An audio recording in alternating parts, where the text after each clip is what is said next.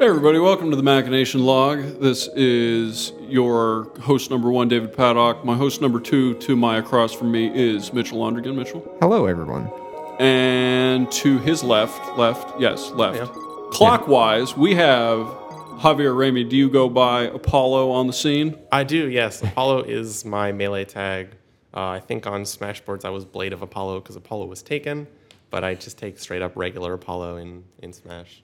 Yeah, you were hard to find for a hot second Oh, there yeah, when I was trying to totally research believe this that. topic. It's hard for me to find myself sometimes. I just have to search like Apollo Peach specifically or something. But Hav, take us back down memory road. it's a ways. When did you get into Melee? FC3. So before YouTube was Google Video, I think. That was And- sophomore year of high school. Yeah, sophomore year of high school. It must have. My first tournament was March of 2006, but I remember late 2005 playing with Mitchell and Patrick, just like watching that FC3 video. So it's for cash, I think is what FC stands for. It's a long Melee FC acronym, but it was a tournament in the Midwest held by the Kish brothers, and they did the first ever crew battle, and it was this really cool brainchild of an idea how instead of just having the regular 4v4 or like 1v1 matchup where each player has 4 stocks, what you have is essentially like 2 players in a row, and they each have 4 stocks. So depending on how many stocks or lives of your opponents you take, when you lose all of your stocks, for example, if you win a game 2-0 at the end, the next person that you play will start off with all 4, and you'll have only 2, and then depending on the results of that matchup, you'll play another one. So they did this across, I think, like 10 players. It was like 40 to 40 lives. It was huge. And it was like this really big hype event because everyone talks about how their region is better than other people's regions. So it was really cool to like kind of see that happen in this really unique format that hadn't really been explored before then. And the crowd is fantastic. The players are fantastic. The energy is really great. And I remember watching that video, and that was like my first foray into competitive Melee. And just kind of like didn't look back after there. It's been a lot of fun. It's been a great, 11 years at this point, almost 12. This interview is mostly going to be about Hav for the purpose of commentary. Mitchell, have you done commentary? I have not, no. Okay. I don't think I could talk that long. But you at least know something about this game, which is a weakness I have going into this. So when necessary, feel free to interject with the facts. I know a fair bit about this game, I'd say. Yeah, Mitch was one of my original training partners, so he's also been playing for a good long time. Okay, to get this part out of the way, guys, we're talking about Super Smash Bros. Melee, the GameCube game. Why are we talking about this game? So this game came out, I want to say, December of 2001. The game is almost old enough to drive. And it kind of developed a competitive scene over the course of 2 or 3 years. And since then, it's just kind of been a mainstay. Nintendo has put out other Smash Brothers titles. In the Wii had Super Smash Bros. Brawl, and the Wii U and Nintendo DS had... we call it Smash 4 because they just call it Super Smash Bros. 4 DS or 4 Wii U. And Brawl had a brief time in the spotlight because it was a new game, but it wasn't good. It wasn't really as impressive to watch as Smash 4, as Melee, and then moreover, Smash 4 felt like it was an expansion upon Brawl.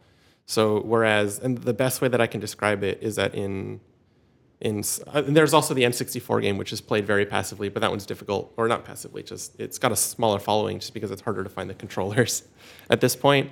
But do they not have a reliable port of that game somewhere? They might. I know there's probably some pretty good emulators, but players like to be like pure or whatever and play on their system. Well, I mean, but Project 64 is a good emulator. You can play on that. Yeah, right. Yeah. Well, I meant above and beyond that. Nintendo hasn't put out a professional virtual console version There of it. wasn't there a virtual console? Maybe, probably. I know Melee hasn't had one, but No, Melee I feel like hasn't. a lot of the good classic 64 games did, so it's possible that it's on there. Yeah, that seems like it would be the way that you got. I mean, I assume you guys, based on the little bit of reconnaissance that I've done, you're still on the hunt for 17-inch CRTs and GameCube controllers. Yeah, every time I pass, a driveway that's got a CRT in it, it's a single tier because someone just put away this like dying breed of necessary for our game. Yeah. So Melee's a weird game like that. But yeah, Melee and 64 favored the aggressor a lot more. Like the game was much more offensive, in that your defensive options were much more limited, whereas in Brawl and Smash 4, your defensive options are a little bit better. So whereas 64 and Melee are very fast, in terms of like hit confirm into follow. Brawl is a lot slower than that. Smash 4 has gotten a lot better. The defensive options are less, unbeatable, really. They're not impenetrable anymore. And the follow-ups are a little bit easier in the sense that you can get combos, whereas in Brawl, it was just like 1, maybe 2 hits. So Smash 4 has been a great extension of those mechanics, and that game is also still streamed. At the same time, our weekly tournaments here in Orlando, we have one on Monday for Melee and one on Tuesday for Smash 4. Plug it. Yeah, absolutely. CFL SmackDown is the name of our tournament. We hold it at Campus Cards and Games on, I don't want to say it's corporate. It's just outside of UCF. You also hosted on Twitch TV, I would assume. Yes, absolutely. Okay. Twitch.tv/PolarityGG is our channel. Polarity is the people who, the tournament organizers. They are completely independent of the store and of their previous brand. And they put on a great tournament. I really like the production value of their stuff. Holding their tournaments has been really efficient in the past. I mean, we have 140 of them at this point as of last Monday. So, Mitchell, as an impartial expert spectator, how would you rate SmackDown out of 10? I haven't watched a lot. I think you guys do a pretty good job, though. I'd say I don't know, 8 or 9. That's very appreciable. I don't follow on Twitter.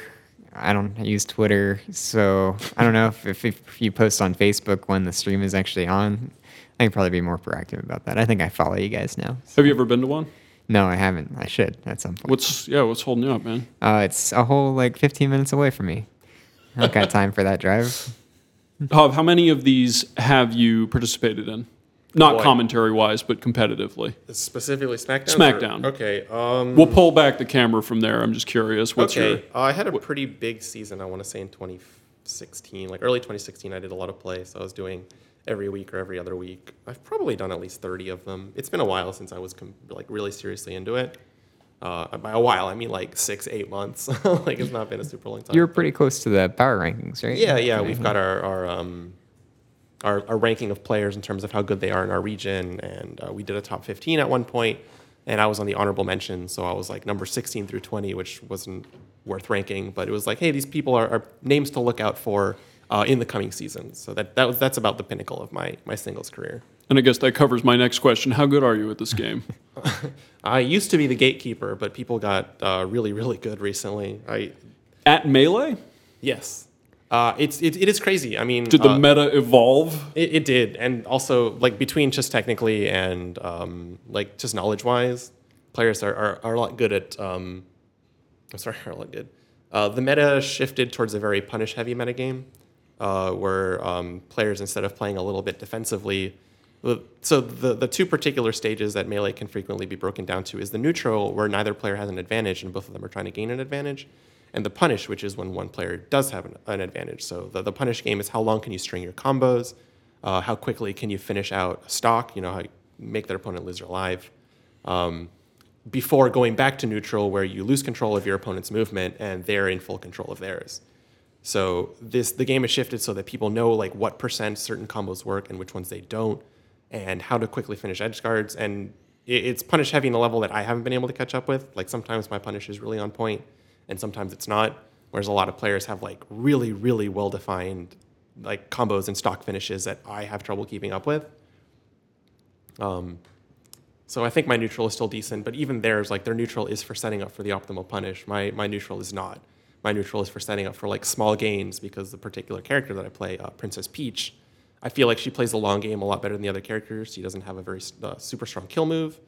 She has good offstage play because of the float that she has access to and her fall speed. But as terms of raw kill power, it's very difficult for her to get a kill under 100.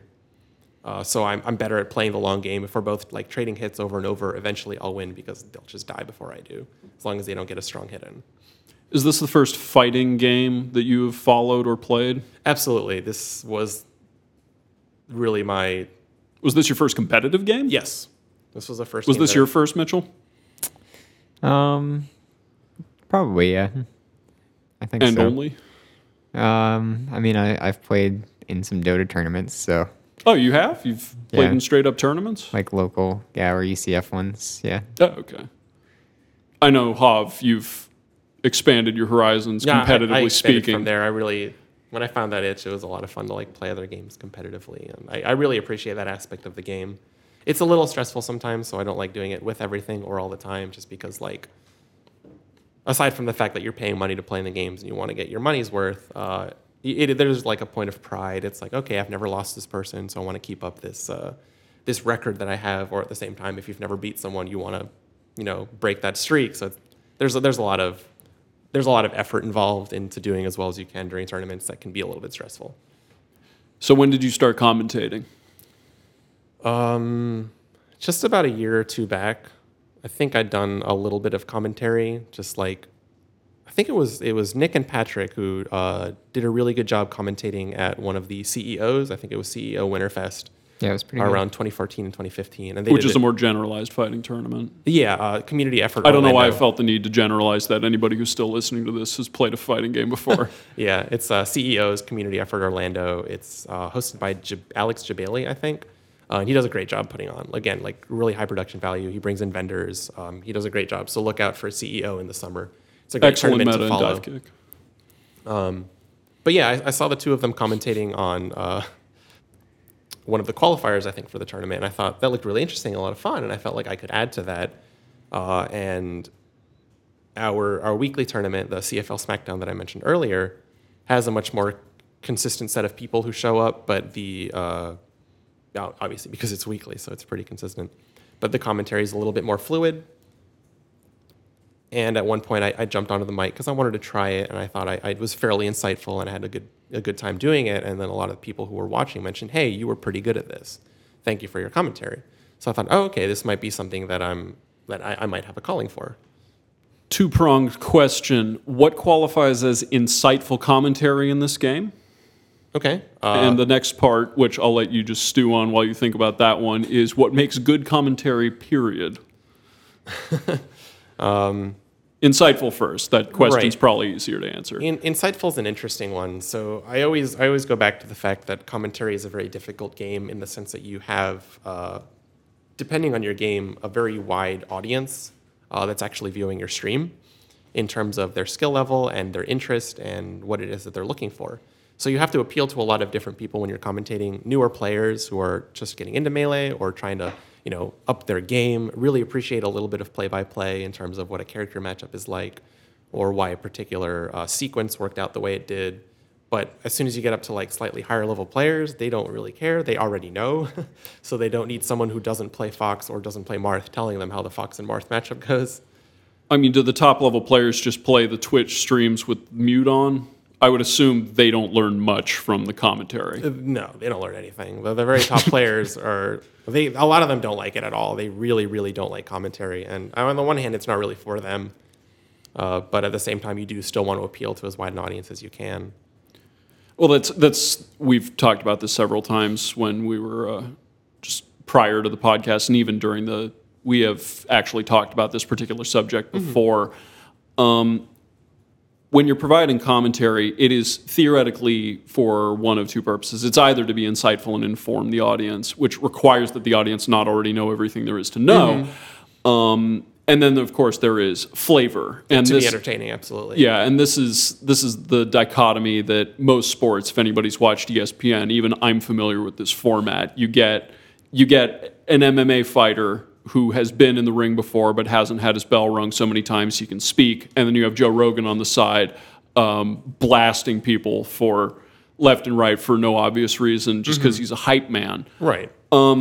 You fit into one of those two categories, I assume? Depending on my co-commentator, yeah, absolutely. You let it back and forth based on who you're with? Yeah, I've got a decent, since I've been playing for 11 years, I have a decent, grasp of the game. So there's some times where I think my insight is useful, but there are other times where I know I should defer to my co-commentator in terms of what they're saying and kind of ask the questions as opposed to be, energetic and exciting. And the dichotomies that I came with, I'm trying to write a blog about the commentary that I did a handful of weeks back. I did 4 weeks in a row. Quick backstory, we had a lot of people complaining about our commentary being bad and that they didn't like it. So I said, okay, I'm going to see if I can take personal responsibility for this. I'm going to spend the next 4 weeks commentating all of our tournaments. Just let me know what I'm doing right, what I'm doing wrong, so that we can give you guys the best production that we can. And so I feel like I learned a lot from that. I'm hoping people appreciated what I did. I'm hoping that they'll learn a little bit more about commentary, and I'm trying to write a blog about it. But the dichotomies are that you want to be informative but not boring. You want to be personable but not too personal. You don't want to be like, oh, Dave over here is doing a great job with the match, or like not everyone knows who Dave is. Dave might be, Butt Kicker 3000, and I'm calling him Dave, so it's a little upsetting. And I assume you use aliases across the board. yeah, pretty much. You want to do that almost every time because people pick their aliases for a reason. They're kind of fun, and they're also more well known. And then you want to be entertaining but not obnoxious. Like there's a lot of people who are just screaming into the microphone, and that's not fun. It's not interesting, and sometimes it's painful. So you kind of want to thread the needle on a lot of these different aspects, which can be tricky. So it's not soccer? No. What makes it different from soccer? Well, soccer has about 5 goals scored over the course of 94 minutes. Isn't there like 4 goals to score in this game? Yeah, but it's over the course of a about very 4 fast and 5 game. minutes instead of a 95. So Who's the hypest commentator? so there is I like D1. there is a tournament series in California called the Foundry, which I'm pretty sure is a bar, it's a local bar. So, I figured it would be a Halo reference, but the commentators there are very exciting. The West Coast has great commentators. The Super Smash Sundays are really good. There's a lot to learn from in the Foundry and SSS. They do a great job. But I honestly, I think Homemade Waffles and Phil do some of the most fun commentary of anybody. They're very energetic. They're very funny. They do a great job talking about the players, and they know a lot about the game. They're phenomenal players. So listening to them talk about high-level matches is insightful and a boatload of fun. They almost always commentate the Genesis finals, and they're always so much fun. I love listening to those guys. who's the most insightful commentator you've listened to? I want to say Tafokins. Tafo he's really smart. People are always referencing Tafo facts because he does a lot of statistics. I think he works for the Mayom group Melee It On Me, which is a blog for Super Smash Brothers Melee, and he does a lot of the more technical aspects. And he's very, very, very smart. I think he works for NASA, so he's got a lot of insight. He does the top 100 rankings too, right? I think so. Yeah, I think last time they were sponsored by like Red Bull, but Okay. yeah, he does a lot of writing for the top 100. He watches a lot of Melee. Is he good at the game? Oh yeah, he's incredible. Okay. Is Is he like top 50? I think he was in the top 100 last year. I'm not 100% sure about that, but I know he's been very, very good in the past. How long's he been in the game? I'm Genesis? not sure. He was definitely at Pound 3. I remember because I think he teamed with Steven. That was the first time I met Tafo, and he's such a funny guy. He's so clever. Yeah, he's been... when was Pound 3? I want to say it was like 2010. So yeah, he's been playing for 8-9 years. I didn't prime you for either of those questions, and you seem to immediately have known who to go to. How much commentary do you deliberately listen to? I try to listen to the big streams, when Super Smash Con is going on, or when Genesis or Apex or any of the really big national tournaments or international tournaments at this point go on. I love listening to them. There's just like titans, Everyone knows D1, everyone knows Prague and Toph and Scar. They're just like names that just everyone has heard in commentary because they do such a fantastic job that they're frequently they get paid to do it. They're flown out to tournaments. They're hired to do commentary specifically. I mean, shout outs to Dogi Sandwich because he was like the original player to have that done. I think he's from Atlanta. He's definitely some area of Georgia. He's a great player who took up commentary, and he's always been really fun, really smart. I think he's moved on to something else at this point. But yeah, there's some players who are so good that they get flown out to talk during the events, and it's for a reason. They're very good. Do you either technically or aesthetically aspire to be like any of them? Probably, yeah. I think they're very clear in what they're saying. They have a lot of energy. They know how to shift from whatever thought they're in the middle of to the next thought. Melee, like we mentioned, is very fast-paced, so sometimes when you're trying to describe something, halfway through that description, something else exciting happens, so it becomes...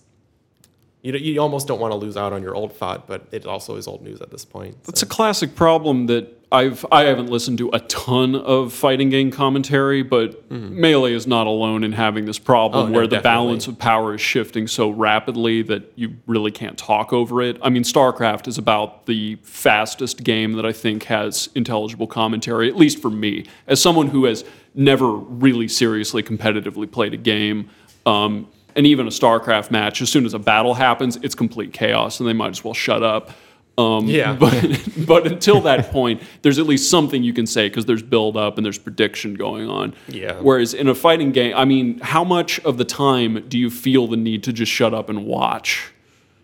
I want to say like half the time you want to try to say something, but you don't want to be really boring and say like, oh, good back air. And it's like, well, obviously he hit him with the back air and wasn't punished for it. But yeah, you think about other fighting games like Street Fighter and Tekken, more traditional fighting games, they have like 99-second clocks.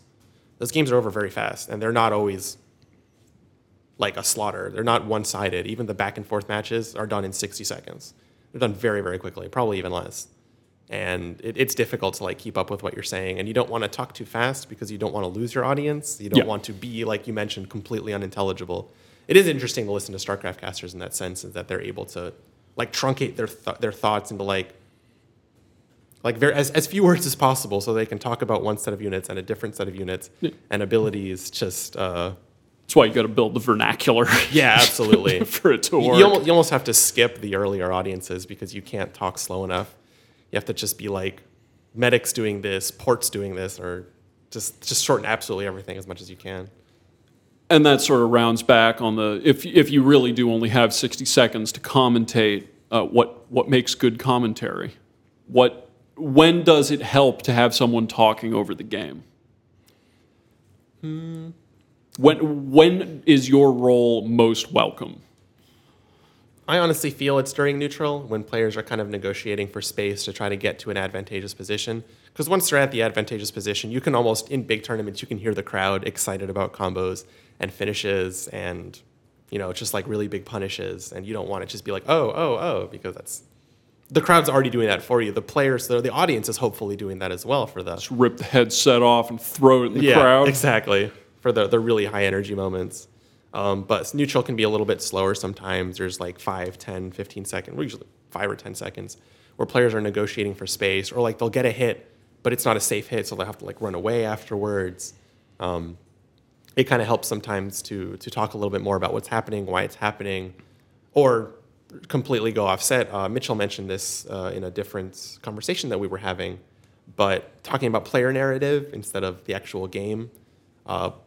Audiences love to hear about player stories, how long they've been playing, how well they're doing against a particular player, and like adding that aspect, there's just like another layer of drama effectively going into the matches that audiences love to hear about. We love to hear about how players are doing because they're people. At the end of the day, they go home, brush their teeth, eat dinner.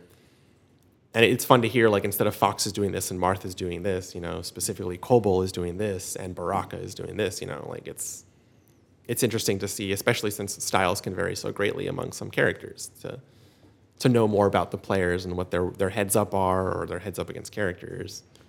I don't want this to be too much of a gear change, but I do want to pivot a little bit since the International just finished up, and I assume, Mitchell, you watched at least some of that. Yeah, a decent amount. Dota seems to have a serious problem with team player retention because there are no specific either national or intercity, or there are no leagues in Dota. So essentially, you get whichever players together you need to for any particular team to try to win the game, and that seemed to cause a problem with this narrative, the narrative side of this. I mean, again, I'm speaking from I'm speaking from completely peripheral experience about the sports commentary in general, but they like getting into the stories too. In particular, in football, which is the sport that I probably absorbed the most by osmosis. They constantly talk about, even if they're quantifying it in some sense, they're talking about the number of yards that have been passed over the course of the season and like numbers going up or down and what that means in the background and the lives of the players. Dota seems to be suffering from a lack of team cohesion that is causing a problem with the construction of those narratives. And in fighting games in general, that wouldn't be a problem because there are no teams in fighting games. Right, so you wouldn't have to worry about that anyway. But is there How does that affect the way that you watch the game? So Dota is a little interesting. It's obviously a much slower game than Melee or any fighting game in general, or even StarCraft as well. And I think because it's slower, there tends to be a more clear delineation between the hype commentator and the analyst. And there's so much stuff going on in Dota that they can usually talk during the game about that without going into the individual players. Do they just not do it? They do. At the International, they usually go into the player stories between games, not during the games themselves. During the game, it's mostly talking about Dota, which I think is fine to talk about the players between games and not necessarily during the games. One other thing with the Dota commentary this year that was interesting, you were talking before about whether it's mostly like former professional players who do the analyst part. Yeah, generally when you want someone technical to talk in an informed fashion about it, you would rather have people who have done it before. So they had duos who stuck together throughout the whole International. They just rotated the commentator duos for each series. So you had Toby-Wan Kenobi, who's probably the most famous commentator, working with Synderen, who's a semi-pro. So they have like the hype man and the analyst, and then they had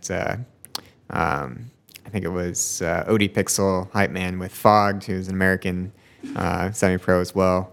And then the other duo that they had was LD, who runs the Summit, which is also a Melee tournament series now as well. They do Melee and Dota. And he's probably the best. Forces combined. Yeah, he may be the best like hype commentator right now. But the person they put him with is Luminous, who it has been around for a while, but he doesn't commentate much anymore. He's also not a former professional player. So his knowledge of the game really is not that great. So a lot of people were complaining about that duo, as good as LD is, he can't really make up for the fact that Luminous doesn't have the game knowledge that the other analysts do in the commentary to keep those casts going well compared to the other ones, the other duos. Do you have anyone that you pair particularly well with, Ov? My friend Matt Keep is a great co-commentator, and What's his handle? Moses. All right. Do the Moses on Twitter. But and then my friend Taylor Steele, his tag is just Steele because Taylor Steele is a really badass name. Sounds like a porn star name. I feel like commentating with them is really fluid. It doesn't feel very stilted. A lot of the advice that old commentators will give new people is that just try to have a conversation with the person that you're talking to. But it can feel a little intimidating when you get put on with like a veteran or just someone who knows a little bit more. It's a little bit trickier. You can feel kind of stilted when you're talking to them. But I feel like the dialogue that I have with these two players is fantastic. We have a lot of fun together. We crack jokes. We laugh at each other's jokes. So kind of just like having a good time on the mic is almost one of the best ways to be a good commentator because you don't want to be boring. You want to entertain people. Like they're already entertained by Melee. You're just filling in the gaps, especially since like there's not really commercial breaks. It's kind of fun to like listening to something in between matches, if anything. Just like people having fun at this fun event. Like, we are still playing a game, it's Melee is still a video game. So listening to people have fun while watching the game, I think adds a lot to it. You mentioned that your current foray into commentary was basically picking up a torch that had been tossed down in some sense, that you guys just needed a commentator since people were complaining about the commentary. Mm-hmm. Is this something, how much as a ratio, 1-1, 2-1, did you want to do this versus your desire to fill the need? I always kind of wanted to do it. It's it's difficult to want to talk about the game instead of playing the game sometimes because a lot of us really love the game, so we love to play it. So sometimes if I'm already going out to the tournament, which for me is closer to 20 or 25 minutes away, I kind of want to play because there's people I don't get to see very often. It's a game that I don't get to play a whole lot unless I'm going to tournaments at this point. So most of the times that I went there, I would think about commentating, but then end up entering the tournament. So this way, it gave me responsibility. It made the decision for me. It was probably pretty even, honestly. I love commentating and I love playing, but I feel, and I think we have like 8 top 20 players in the world, 3 top 20 players or 3 top 5 players in the world live in, or maybe not top 5, top 10, live in Orlando alone. So we've got some incredible talent in our region. but people don't talk about our stream or about our other players because it's not as energetic as something like the Foundry or Super Smash Sundays. And I was wondering why that was. And at some point, you kind of like think if the talent level is the same, then there might be something wrong with the stream. So I wanted to add a quality to that we did not have in the past, and I wanted to, if I'm dedicated to doing it, instead of having people jumping on because they just lost or because they were in between matches, I wanted to add a little bit of consistency, which again, I think the audience might appreciate hearing a voice over the course, someone who's dedicated to talking about it specifically, as opposed to people who are just hopping on back and forth. It's a little bit schizophrenic to hear people jumping back and forth instead of having a consistent voice. So I think it was pretty even in terms of how much I wanted to do it and how much I felt a calling to do it. You've done it for 4 weeks now? I did it for 4 weeks in a row. I'd done it kind of sporadically in the past. We have a group of people who are like ready commentators who, if we don't have anyone on the mic, sometimes we'd prefer to have these people because we know they're very good. We obviously want to promote new people and look for new talent, but sometimes it's better to have at least one voice that we know is great. Like almost every commentary that you listen to for our CFL SmackDowns is going to have Steel, or it's going to have myself, or it's going to have Fake Bruno Mars. Like these people are always there because we know they're great. And we look for other talent and foster other talent by putting them on with these veterans. Or just like more practiced, really. Not even strictly veterans, but people who we know are reliable in their commentary. How large is the pool of commentators down here? I guess let's start with how many of them do you think could get paid to do it first in the Florida region? Oh, wow. Florida's a lot bigger. In the Central Florida region? In Central Florida, I want to say there's maybe like 6 of us. Would you count yourself among them? I would.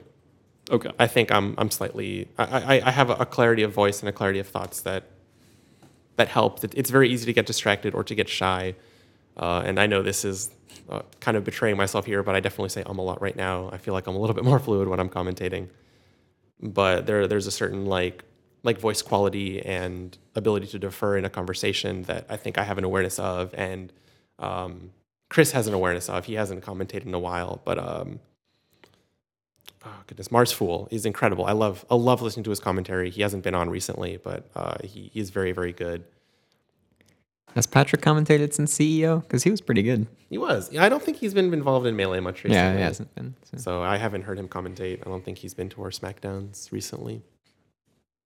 But I think in Central Florida, there's about 5 or 6 people who I think are really great, who I always look forward to commentating with.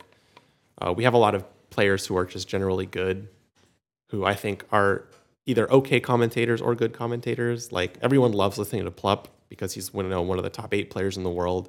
He's incredibly insightful, but at times I feel like he's just ragging on people. He's like, oh, he shouldn't have gone for that. Oh, that wasn't safe, which is kind of like one of the unspoken rules of commentary. You want to kind of like defer respect to the people who are playing because it's difficult to make those decisions.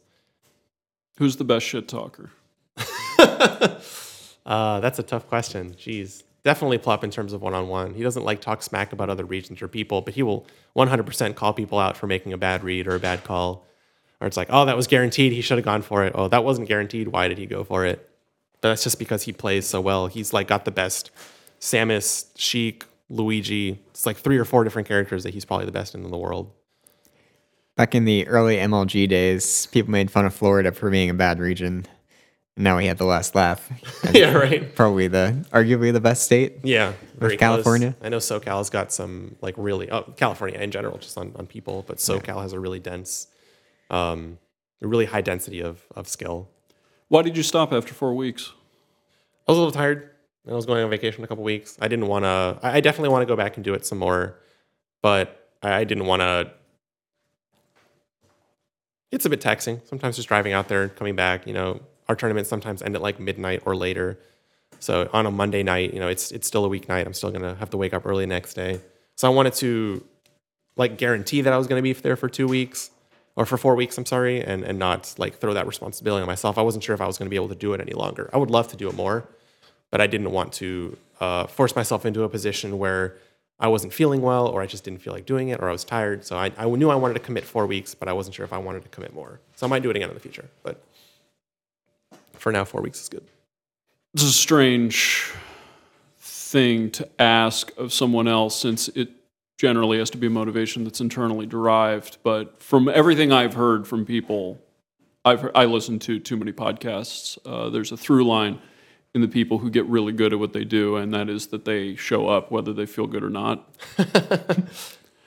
And of course, since you're not being paid for it, it's completely understandable that Right. you'll opt not to show up if you don't feel like showing up. We get mildly compensated, which is nice, and I really appreciate Polarity GG for doing that for us. But it is Like $20 a night. it is a number for the night, and it's Covers the door. Yeah, it's not quite minimum wage, but yeah, it gets me there. It gets me back, on tolls and whatnot and gas.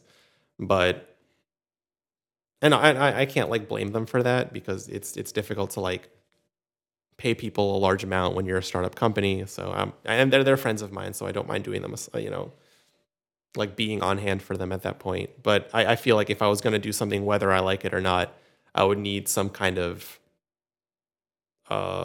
incentive, really. And again, I think I've mentioned this in arguments on Facebook.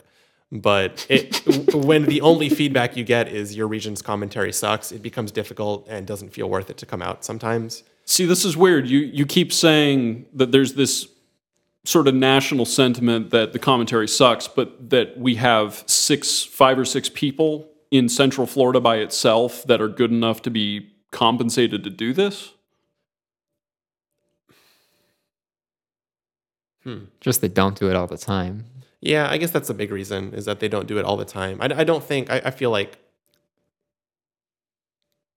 thinking of a couple names off the top of my head, I don't know, maybe it's tough because I feel like some people are a cut above others, but at the same time, I know like you'd have to get paid a lot to be compensated. There's only like 8 names nationally that people know in terms of commentary anyway. But I feel like we do have a lot of talent, and part of that problem is the lack of consistency. Like I mentioned, Polarity is always looking for talent, so we do let on new people, and that can be difficult for audiences in terms of that they don't want to hear Smash Newbie 2017 on the mic as often as they want to hear someone like Steel or like Mars Fool or Big Papa. What would you consider on a grading scale where an A+ is the commentary that happens at the Foundry when it's worth talking about? What would you grade your best performance over the course of a match to be? Mine? Yeah. I don't think I have the energy that they do. I haven't found that. I might be able to give myself a B-. All right. I think I'm a pleasant enough voice to listen to. I think I'm not awkward when I'm talking. I know that seems really like rude to say about other people, but sometimes it's difficult to not feel like you're on the spot or in a stage. So people get nervous, and I totally understand. That's part of the fluidity that, again, like I mentioned, Moses and Steele, I think they're incredible because we bring out such good qualities in each other's conversation and in our commentary, and there's insight that they bring and that I bring that we each appreciate. With enough Red Bull and vodka in the commentator booth, how many matches do you think you would need to commentate before you had an A+ match? Over the course of a night, definitely the first 2 are slugs, and the last one I'm definitely tired. There's definitely a midpoint. There's a great midpoint somewhere around like the beginning of top 8 that I think is the best commentary of the night because there's great melee going on because you're already in the top 8 players. You're not quite tired because it's not 1 a.m. yet. I don't know. I think it takes me a good 3, 4, or 5 matches before I'm really like running into it and just talking about melee in my highest capacity. Do you ever aim for a great match, or do you just aim for consistency? I think I prefer consistency. I can see the merit in doing really well, and maybe like having a couple commentators that can cycle to do really well, like once or twice in a row. But it is difficult to be energetic twice in a row for 3 straight minutes, or 8 if goes best 2 out of 3 all the way to 3. How hard would it be to cycle that out in such a way that you could have 1 or 2 great / terrible matches? I'm not even sure. That's a tough one to answer. Well, I would recommend figuring that out for next month. Got it. Well, I have no other further questions at this point. We will check back in September when hopefully we I'll have that A+ more insight. match to record. Mitchell, David.